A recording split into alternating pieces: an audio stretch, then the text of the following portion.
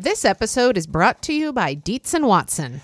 Molly, it's time we have the talk about hot dogs. Oh, okay. Well, hey, I'm looking for a hot dog that's the real deal, Matthew. Like a classic hot dog that, like, when you think of, like, the platonic ideal of a hot dog, I recommend Dietz & Watson's Dietz Dogs. Well, I've heard that they're handcrafted and made using only Dietz & Watson premium meat. I can vouch for this because Dietz & Watson sent us a big box of hot dogs and other delights. And wife of the show, Lori, and I had them for dinner last night. We had the classic beef Dietz dogs with toasted buns with sauerkraut and pickled jalapenos and Dietz & Watson ballpark-style yellow mustard. Do you think you'd recommend Dietz & Watson hot dogs for fried rice? Oh, yeah. Fried rice with some sliced hot dogs. I'm going to be doing that soon. Wife of the show, Lori, is going to be making the hot dog flour buns from Christina Cho's cookbook, Mooncakes and Milk Bread. Very excited for this. And I'm especially pleased because Dietz & Watson does things the right way. So this means like no additives, no fillers, no artificial flavors, no cutting corners. You can feel good about this stuff. Dietz & Watson. It's a family thing since 1939. Shop now at dietzandwatson.com/the right way. That's Dietz, D-I-E-T-Z, and Watson.com/the right way. I'm Matthew. And I'm Molly. And this is Spilled Milk, the show where we cook something delicious, eat it all, and you can't have any. Today, we are talking about biscotti, or biscotti, or you try saying it. Biscotti. Biscotti. Okay. Yeah, this is my friend Scotty. He's a dried cookie. This episode, I think, was maybe suggested by somebody, or maybe one of us. Yeah, Who knows? I looked to see if I could find the origin of the biscotti suggestion by Robert Ludlum, and it turns out Robert Ludlum suggested this episode. Okay. Well, so Matthew, I want to start us off on memory lane because when I started thinking about my biscotti memory lane, it was actually like longer and more colorful than I realized. Okay, I'm glad. And by colorful, I mean the actual colors of the ingredients of the biscotti. Okay. Yeah, my memory lane is short and terrible, so. Okay, great. So, as everyone knows from our many holiday cookie episodes, my mom used to do this Christmas baking every year with Barbara Fretwell. It would go on for multiple weeks. They would make like 12 different types of cookies. One of the things that they made was biscotti, and they made cranberry pistachio biscotti. And they made them a little smaller than you often see them. They were like maybe the length of a pinky finger. Yep, Molly's holding up a pinky finger. Not her own, oddly. No, strangely, not my own. And anyway, what I have to say about the cranberry biscotti, the cranberry pistachio biscotti, is quite limited because I never tasted it as a child. Because you thought you wouldn't like it? Yeah, it looked so boring. I mean, even though it had like, the red cranberry, the green pistachios, and it was a cookie, I still was utterly disinterested. So I never tasted it, but that I think was my first introduction to the idea of biscotti. And then the first biscotti that I really cared about was... We all remember the first biscotti we really cared about. You never forget your first. Was the biscotti at Cafe Lago here in Seattle. Okay. So around the time that Brandon moved to Seattle and joined me here, this was like 2006, Brandon met this guy named Sam. And through Sam, we met a woman named Carla Leonardi, who owns Cafe Lago here in Seattle. Yeah. And we had the great joy that I hope everyone gets at some point in their lifetime of eating in a restaurant with the owner of the restaurant. So that they kind of like, they show you all their favorite stuff, They make sure that you order the right stuff. They make the waitstaff really nervous. They do. Yeah, that part's not so fun. But anyway, I remember that Carla made sure that at the end of our meal that we got a few of their biscotti and a few small glasses of Vinsanto, so this Tuscan fortified wine. We'll talk more about that in a second, but Cafe Lago's biscotti, I remember, has almond in it, maybe anise seeds, and definitely like orange peel and orange oil. It's like the most kind of nubbly, flavorful biscotti I've ever had. It's so good. I wish I could tell you whether they still make it. Now, lastly, My memory lane has a cameo from Watzel. Whoa, I wasn't expecting this at all. Yeah. So as I was researching this episode, I was like, I wonder if I wrote on my blog ever about biscotti. I went and looked, and I didn't. But I once wrote a post about the cookbooks that I used most often. And one of them at that time was the Grand Central Baking Book. Oh, wonderful book. I know is also in heavy rotation at your house, Matthew. And on that blog post, this was from 2015, wife of the show, Lori, left this comment. I guess I had mentioned the Irish soda bread recipe from that cookbook. She says, I haven't tried the Irish soda bread yet, but among the recipes I've baked from Grand Central, my favorite are jammers, oatmeal chocolate chip cookies, and the sesame cookies. I am not a big fan of biscotti, but I baked the almond anise biscotti from this book, and friends said it was the best ever. Oh. Well, Do you remember that, Matthew? I mean, I remember when Watzel made every cookie recipe in the Grand Central Baking Book, but I don't remember the biscotti specifically. Somehow I didn't understand that Watzel has a history of like being a, what do you call it? A serial baker? No, when someone is like a... completist? A completist. Yeah, I didn't know that she had a history of being a completist. Yes. Like they made a movie about her. Called The Completist. A history of being a completist. So catchy. I was trying to make a joke on the movie A History of Violence, but I don't know what that movie. I haven't seen that movie, and it's probably not funny. So. Well, this joke is going really well. Yeah, I know. We'll punch it up in post. Oh, I can't wait to see how producer Abby punches up this joke. Well, she does have a history of violence, so she's good at punching things up. Oh, there you go. You finally got it, Matthew. All right. So I am also not a big fan of biscotti, and until maybe yesterday, I had never really tasted a biscotti that I liked. Like, it always seemed like an over-baked cookie that was a mistake. But because we were doing this biscotti episode, I'm like, I need to make homemade biscotti. And I did, and I kind of like them. Okay, hold on. We're going to get there. There. Okay, I want to welcome our guest host, Wikipedia. Okay. Who's basically our guest host on every episode. We just have never told you guys. What does guest host Wikipedia's voice sound like? Let's hear that. It sounds like a whole lot of voices rising up and yelling together. Okay. Okay. I was thinking it would sound more robotic, but I guess Wikipedia isn't a robot. It's just a bunch of people working together. Yeah. Okay. So anyway, Wikipedia says correctly that biscotti is Italian for twice cooked. Mm-hmm. But, and I didn't really fully understand this distinction, Matthew. In Italy, this cookie is called cantucci. Do you know what that literally translates to? Yep, we're about to get there. Oh, okay, great. Okay. So, Mr. Etymology, here we go. So, cantuccio is an old Italian word that means like little place or nook or corner, but it was also used to indicate like the heels of bread, the pieces with a lot of crust. Okay. So, it makes sense then that you would wind up calling this cookie, which is kind of all about crunchy crustiness, right? Cantucci. So, this cookie originated in the Tuscan city of Prato in the 1300s, actually. And it's intended to be crunchy and on the dry side. It's because you're meant to dip them in a drink. Was it invented before or after fried cheese sticks? Oh, that's a really good question. Right? Do you remember I remember us talking about it, and that it was sticks? It was like the 14th century or something. Well, that's what this was, the 14th century. Great.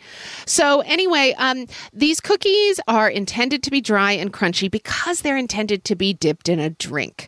And traditionally, that drink would be Vinsanto, which again is a fortified wine from Tuscany. So everybody, I'm going to have an office. For the first time in my life, I'm going to have a room with a door that I can close. But what it means is that between now and then, you're going to hear some real background noise here on Spilled Milk as our friend Joe does some drilling and sawing down below me. Anyway, okay, so this cookie originated in Tuscany in the 1300s. And here's the thing.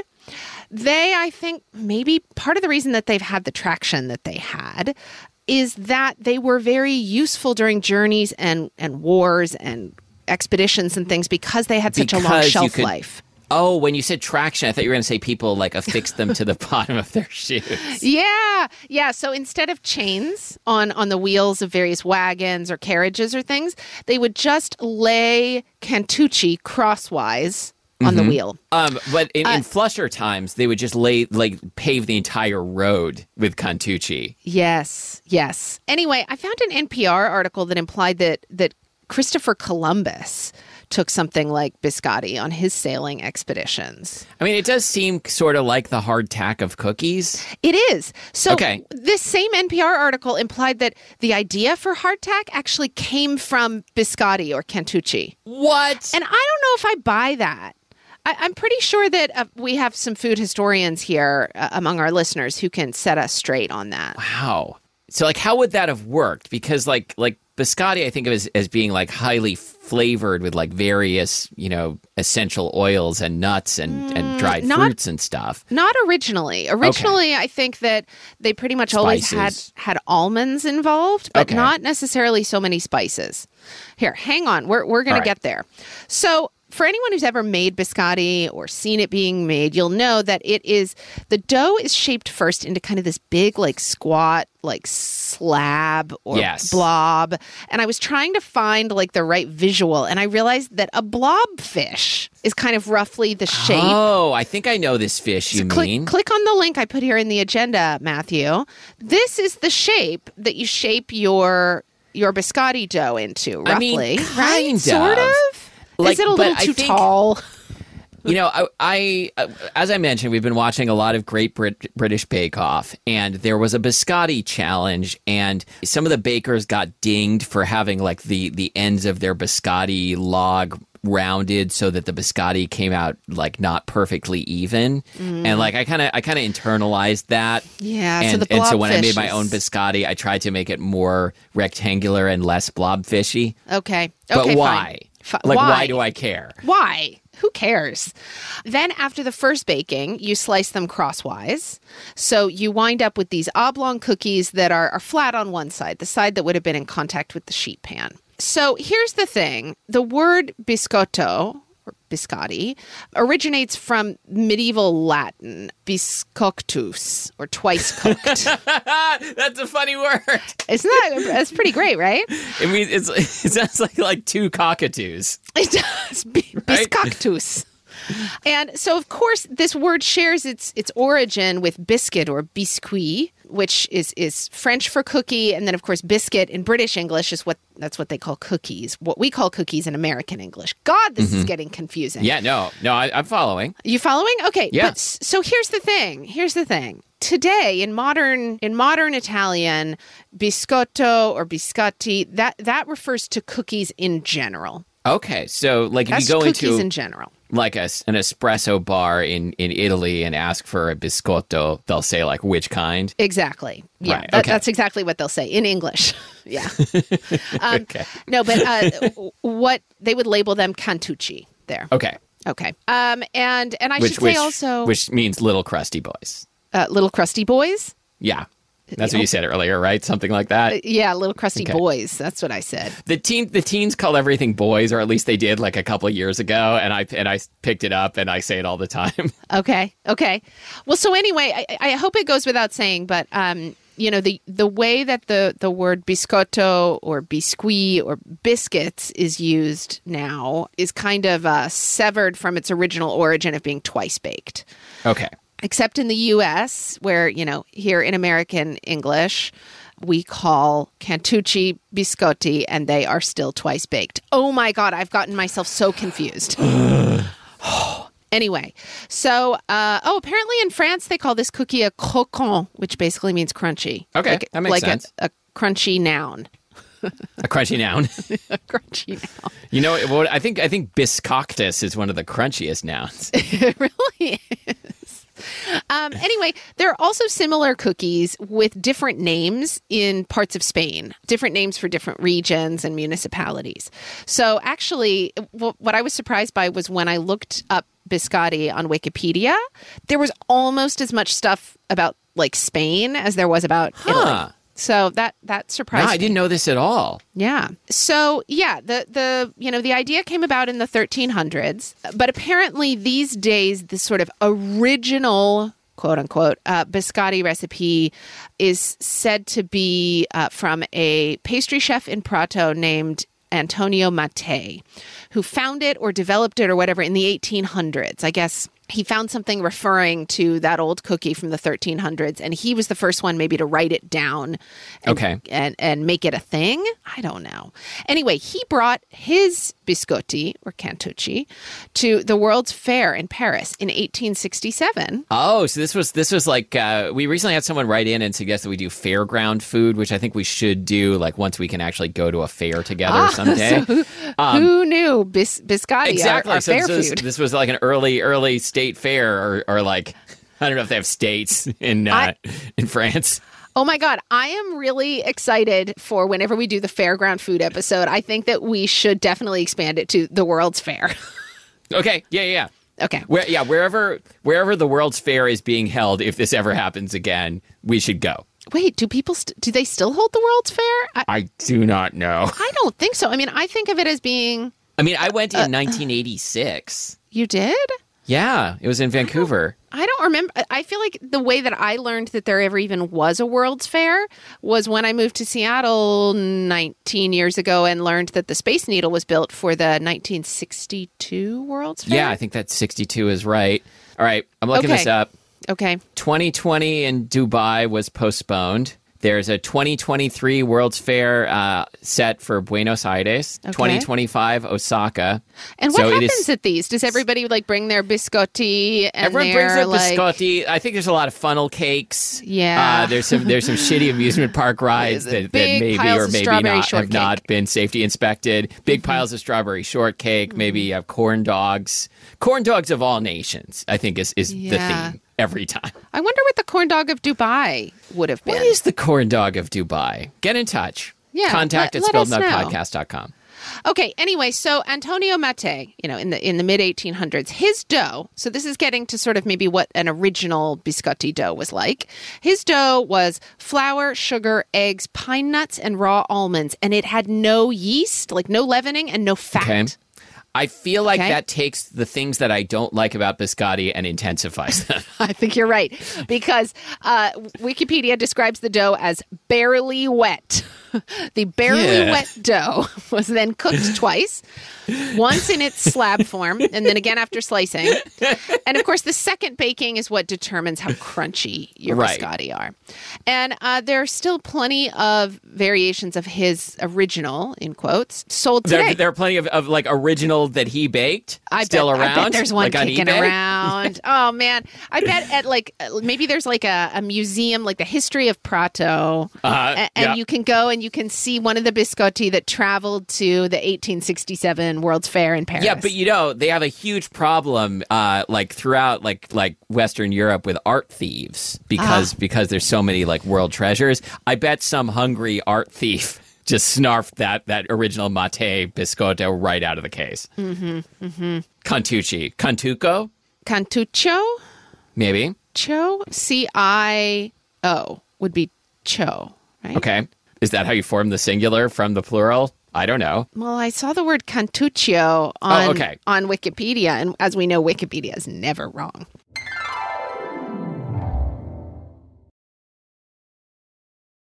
Ophthalmologist Dr. Strauss has seen firsthand how the metaverse is helping surgeons practice the procedures to treat cataracts.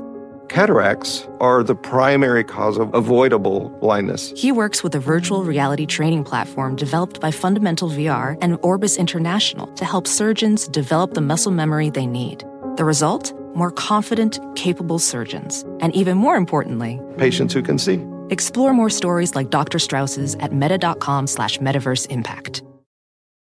Hey, Keurig coffee drinkers. Did you know that the bold, smooth taste of Dunkin' cold coffee can be brewed in your Keurig coffee maker and enjoyed at home? Dunkin's cold K-Cup pods were crafted to be brewed hot and enjoyed cold. And of course, they're packed with the Dunkin' flavor you crave. Brew over ice and sip in seconds. Because the home with Dunkin' is where you want to be.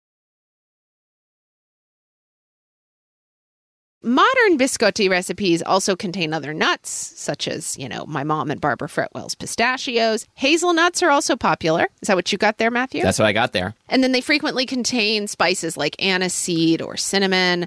Also, baking powder and eggs. show Yes, up mine had frequently. baking powder and baking soda Ah, okay. And then they're, And of course, frequently dipped in chocolate. and butter. Ah, excellent. Okay. Tell me about... Well, actually, no. Before you tell me about yours, wait a minute, Matthew. Just wait. I know you're dying over there. I think of biscotti as being sort of a very 90s cookie in the U.S. Very much so. Because that was when like cappuccinos became a thing, like espresso drinks and Starbucks took the world by storm. And I think of every single chain coffee shop, at least, having a cookie jar filled with gigantic Yes. biscotti. At least, this is in the U.S. Do you ever buy biscotti in a coffee shop, or did you? No, never. But I have been to coffee shops that will give you a small Contuccio, like one individual small one of these things with like a order of a particular espresso drink, like a cappuccino or a macchiato. Ah, that's classy. I love Isn't that. it? Like, and they'll like put it on the saucer. And if I get that, I will eat it. And I'll even dip it. And it's always better than you expect. Like, it's always very satisfying, don't you think? I mean, it's got a satisfying crunch. Like I'm having very like I'm undergoing like a little biscotti transformation in the same way that biscotti transform from soft to hard in the oven. Like my heart is transforming from hard to soft because like. I bake these thinking like, okay, like I need to like have this experience for the show, but I'm not really going to like them. And like when I first ate one, like it wasn't fully cooled and I didn't really like it. But like then I keep going back and like snacking on them, which I won't do with a cookie that I don't like. Have you tried dunking it in... Well, actually, I know that the tea you usually make at home is sencha, right? And Yeah, I don't think it would. I don't to think it would dunk well in my usual tea, and we don't usually have coffee around. But I certainly think this would be good dunked in coffee. If I had any reason to drive across town and be in your part of town today, I would come get some of those, and then I would test them out for you, dunked in coffee. I can make them again sometime. We can add it to the list. Okay. So, they were fun to make. Hold on. I want to get back to that. Wait, can I ask an important question? Yes. Were biscotti or Contucci enjoyed by land explorers or only sea explorers? For some reason, I saw them frequently being mentioned in the same sentence as, like, sailors.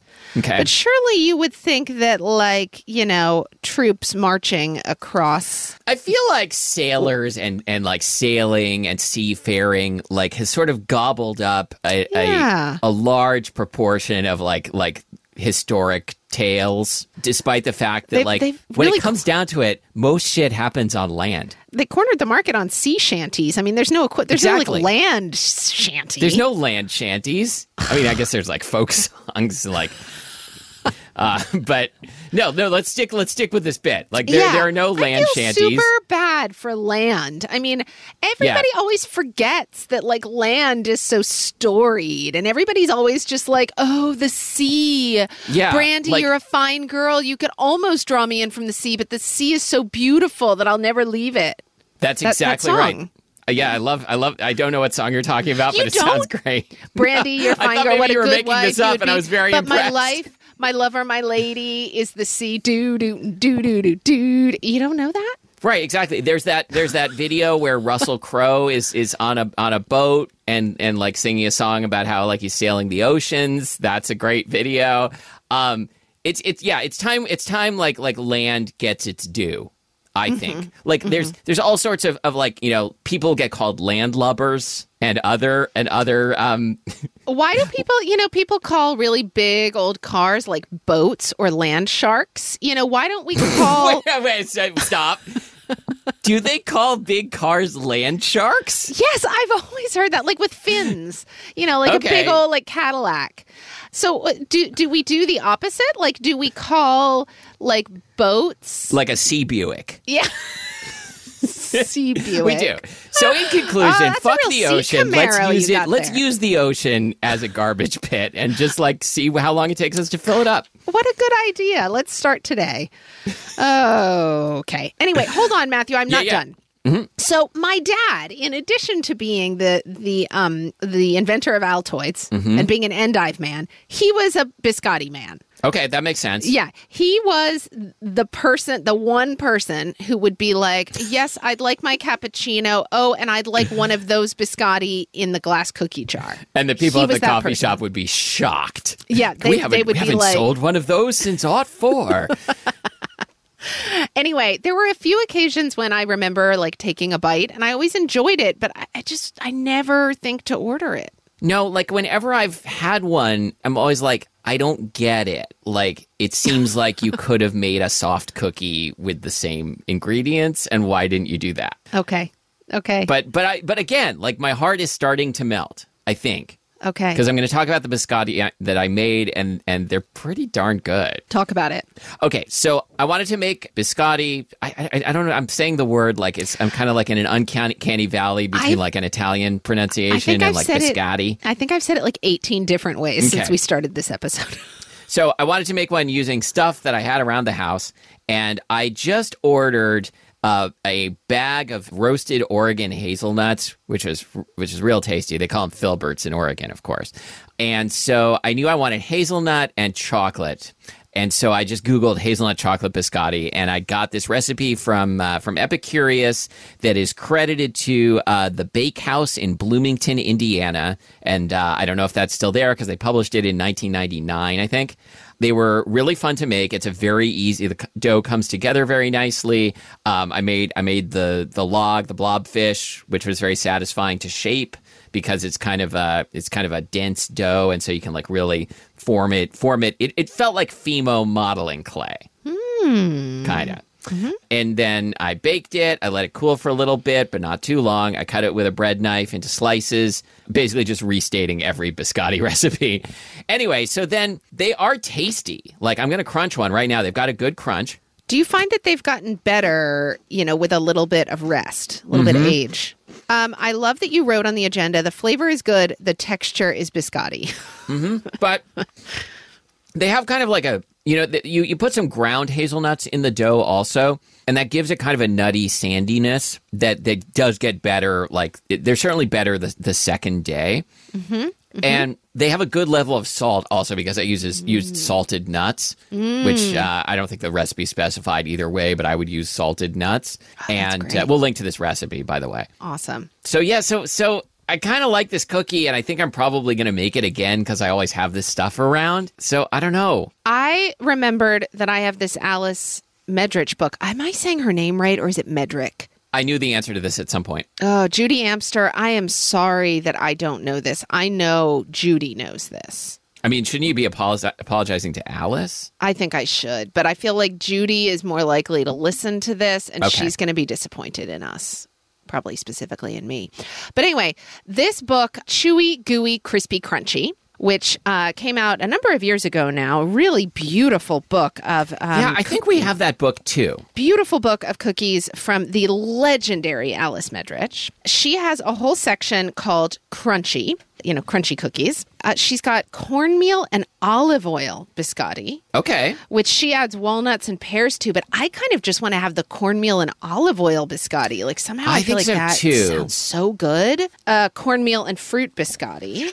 Yeah, I feel like pears is a dangerous addition. It's dried pears, though. Dried pears. She's got a whole wheat biscotti. This was kind of this book came out sort of at the beginning of the alternative flours appreciation movement. Whole wheat biscotti sounds great, and these have either walnuts or pecans. Breakfast biscotti here. She's got. You can breakfast any biscotti. I mean, what's not to love? Almond biscotti, which she puts what makes it breakfast biscotti? Does it have Captain Crunch in it? Oh, she says, here's the head note.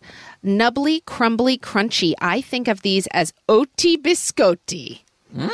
Yeah. They smell comfy and deliciously and wholesomely American rather than Italian when they come out of the oven. So that sounds good. It's half white flour, half wheat flour, brown sugar, oats, butter, so on and so forth, walnuts, currants, and cinnamon sugar. Yeah, the other thing, when I made these, I'm like, there's no way teenager of the show December is going to like a hard cookie. And then like after dinner, they're like, I'm going to grab one of these. Weird. Kids are endlessly strange. I love them. Hold on. We've got almond biscotti here, chocolate biscotti, chocolate chip biscotti. Anyway, I got to say that I hadn't thought of this book in a long time, and I'm so glad that I got it out because I think I'm going to make one of these. So again, I think you should. That's chewy, gooey, crispy, crunchy. New segment. Every week you just like read a section of a cookbook, just like the recipe titles aloud. Okay. It was really interesting, wasn't it? It was. Yeah. Now, Matthew, the last thing I want to say, I think, about biscotti is that when I Googled the word biscotti, I found a marijuana strain by the same name with the following description. Okay. I want to share this with you. All right. Ready. Biscotti is a potent indica-dominant hybrid marijuana strain made by crossing Gelato 25 and Sour Florida OG. I'm pretty sure that's not how you make biscotti, the cookie. I mean, have you tried it? I haven't tried it. Okay, so it's a cross of Gelato 25 with Sour Florida OG. This strain produces a cerebral high that leaves consumers feeling relaxed, creative, and buzzy from head to toe. The effects of biscotti are known to creep up on customers, so it's best to take it slow with this strain. In terms of flavor, biscotti tastes like sweet cookies with undertones of diesel. Biscotti was originally bred by Cookies Farms. Sweet cookies. Anyway, I'm curious to try it. I mean, that does make it sound good. Like, I think every marijuana strain is described in some way that makes it sound good, even though they're all kind of the same. I can't say that I've ever thought of sweet cookies with undertones of diesel.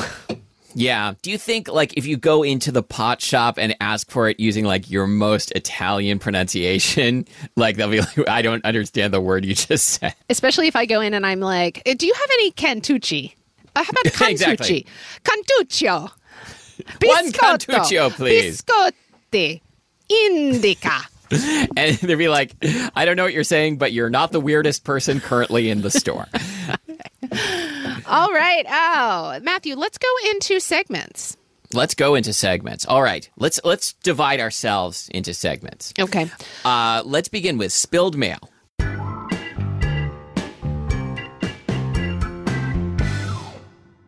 This is not a question. It's just an important message from listener Bryden, who writes, Good evening, Matthew. In your podcast Mozzarella Sticks, you requested a letter written by Fountain Pen, so here you go. This is a Pinnell pen made locally in Saskatoon. These are available at soulpaper.ca. And this was sent as an attachment. Listener Bryden wrote the note with the fountain pen, took a photo of it, and sent it to me. So they did not send me a free pen. I want to be clear. I have to say, I know I've said it before, and I'll say it again. We have the best listeners. We have the best listeners in the world and Canada. Yeah. Which is part of the world. Which is the best part of the world. And again, you know what? You know where listener Bryden lives? Land. Again. I think. I mean, I didn't ask. Land wins. Screw the sea. I would wager like the vast majority of our listeners are on land. I mean, at the same time, like if someone is listening to us on a boat, that's pretty amazing. So like I take back everything I said about the sea. Okay. So Matthew, here we go. Oh my God. Sorry. I opened up the cute animal that I need to know and I'm watching it as I talk and I'm feeling pretty incoherent because wow.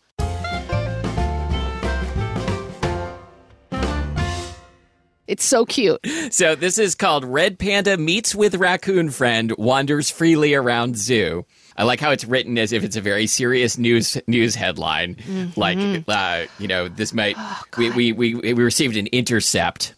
And the thing that I liked best about this video, the reason I chose it, is because I thought you would appreciate that the red panda has to travel through a series of what seems to be beaded curtains in order to get to the raccoon friend. I love it so much. Oh my God, here he goes. It's like he's walking on this walkway and it's like he's been looking for his friend and now he's found his friend. Is he going to be, oh my God, look at the red panda. Oh my God. Is he going to be allowed to go inside with these raccoons who look like they are? I don't know. I didn't watch the whole video. I just saw a cute panda and beaded curtains. And I'm like, this is the one. I hope it doesn't have an unhappy ending. What I love is that you can see the raccoons in the enclosure, like wrestling with a tin can. Like the trash pandas they are. Like, does the zoo usually have raccoons? Well, I don't know where this zoo is. Like, I feel like the zoo doesn't usually have an exhibit of like a local pest. Hold on, I'm trying to see where this is. I think this is somewhere in Asia. So okay, that makes sense. Yeah. Oh my God, I love this red panda. I know, I can't right? believe this is the first red panda we've had. I know, we'll have many more. What I really love is how stumpy his legs are. Yeah, but they get around. So cute. He does. He gets around. Are red pandas like giant pandas in that like you really have to work to get them to mate? Or do you think red pandas are just doing it constantly? I have no idea. Okay. Oh my God, it's so cute, Matthew. All right. While you're watching that, I will do my now but wow, because it's my week for now but wow, I believe.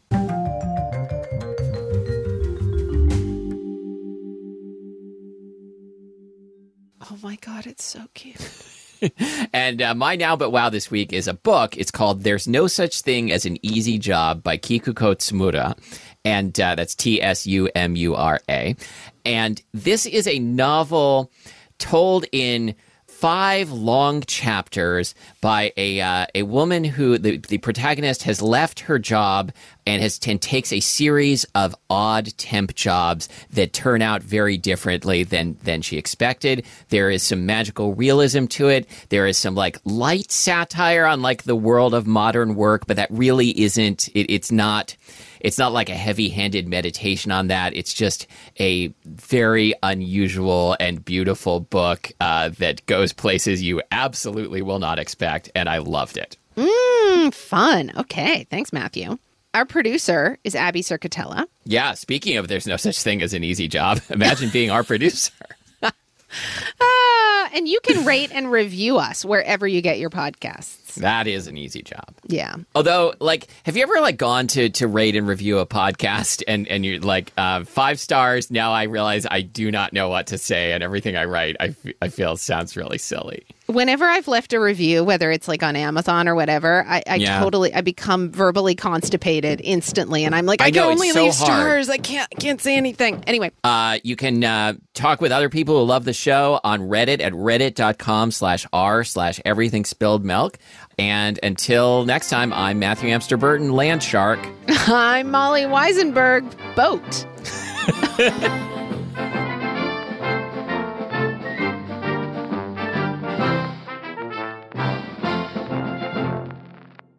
God, sorry, I'm having a lot of trouble figuring out where to put this here in my closet so I can show you. Hey, Keurig coffee drinkers. Need a cold coffee with a bold flavor? Dunkin' Cold K-Cup pods were specially crafted for cold coffee. Brew over ice straight out of the Keurig coffee maker for smooth, delicious Dunkin' taste you know and love. Find your next Dunkin' Cold coffee in the roasted coffee aisle.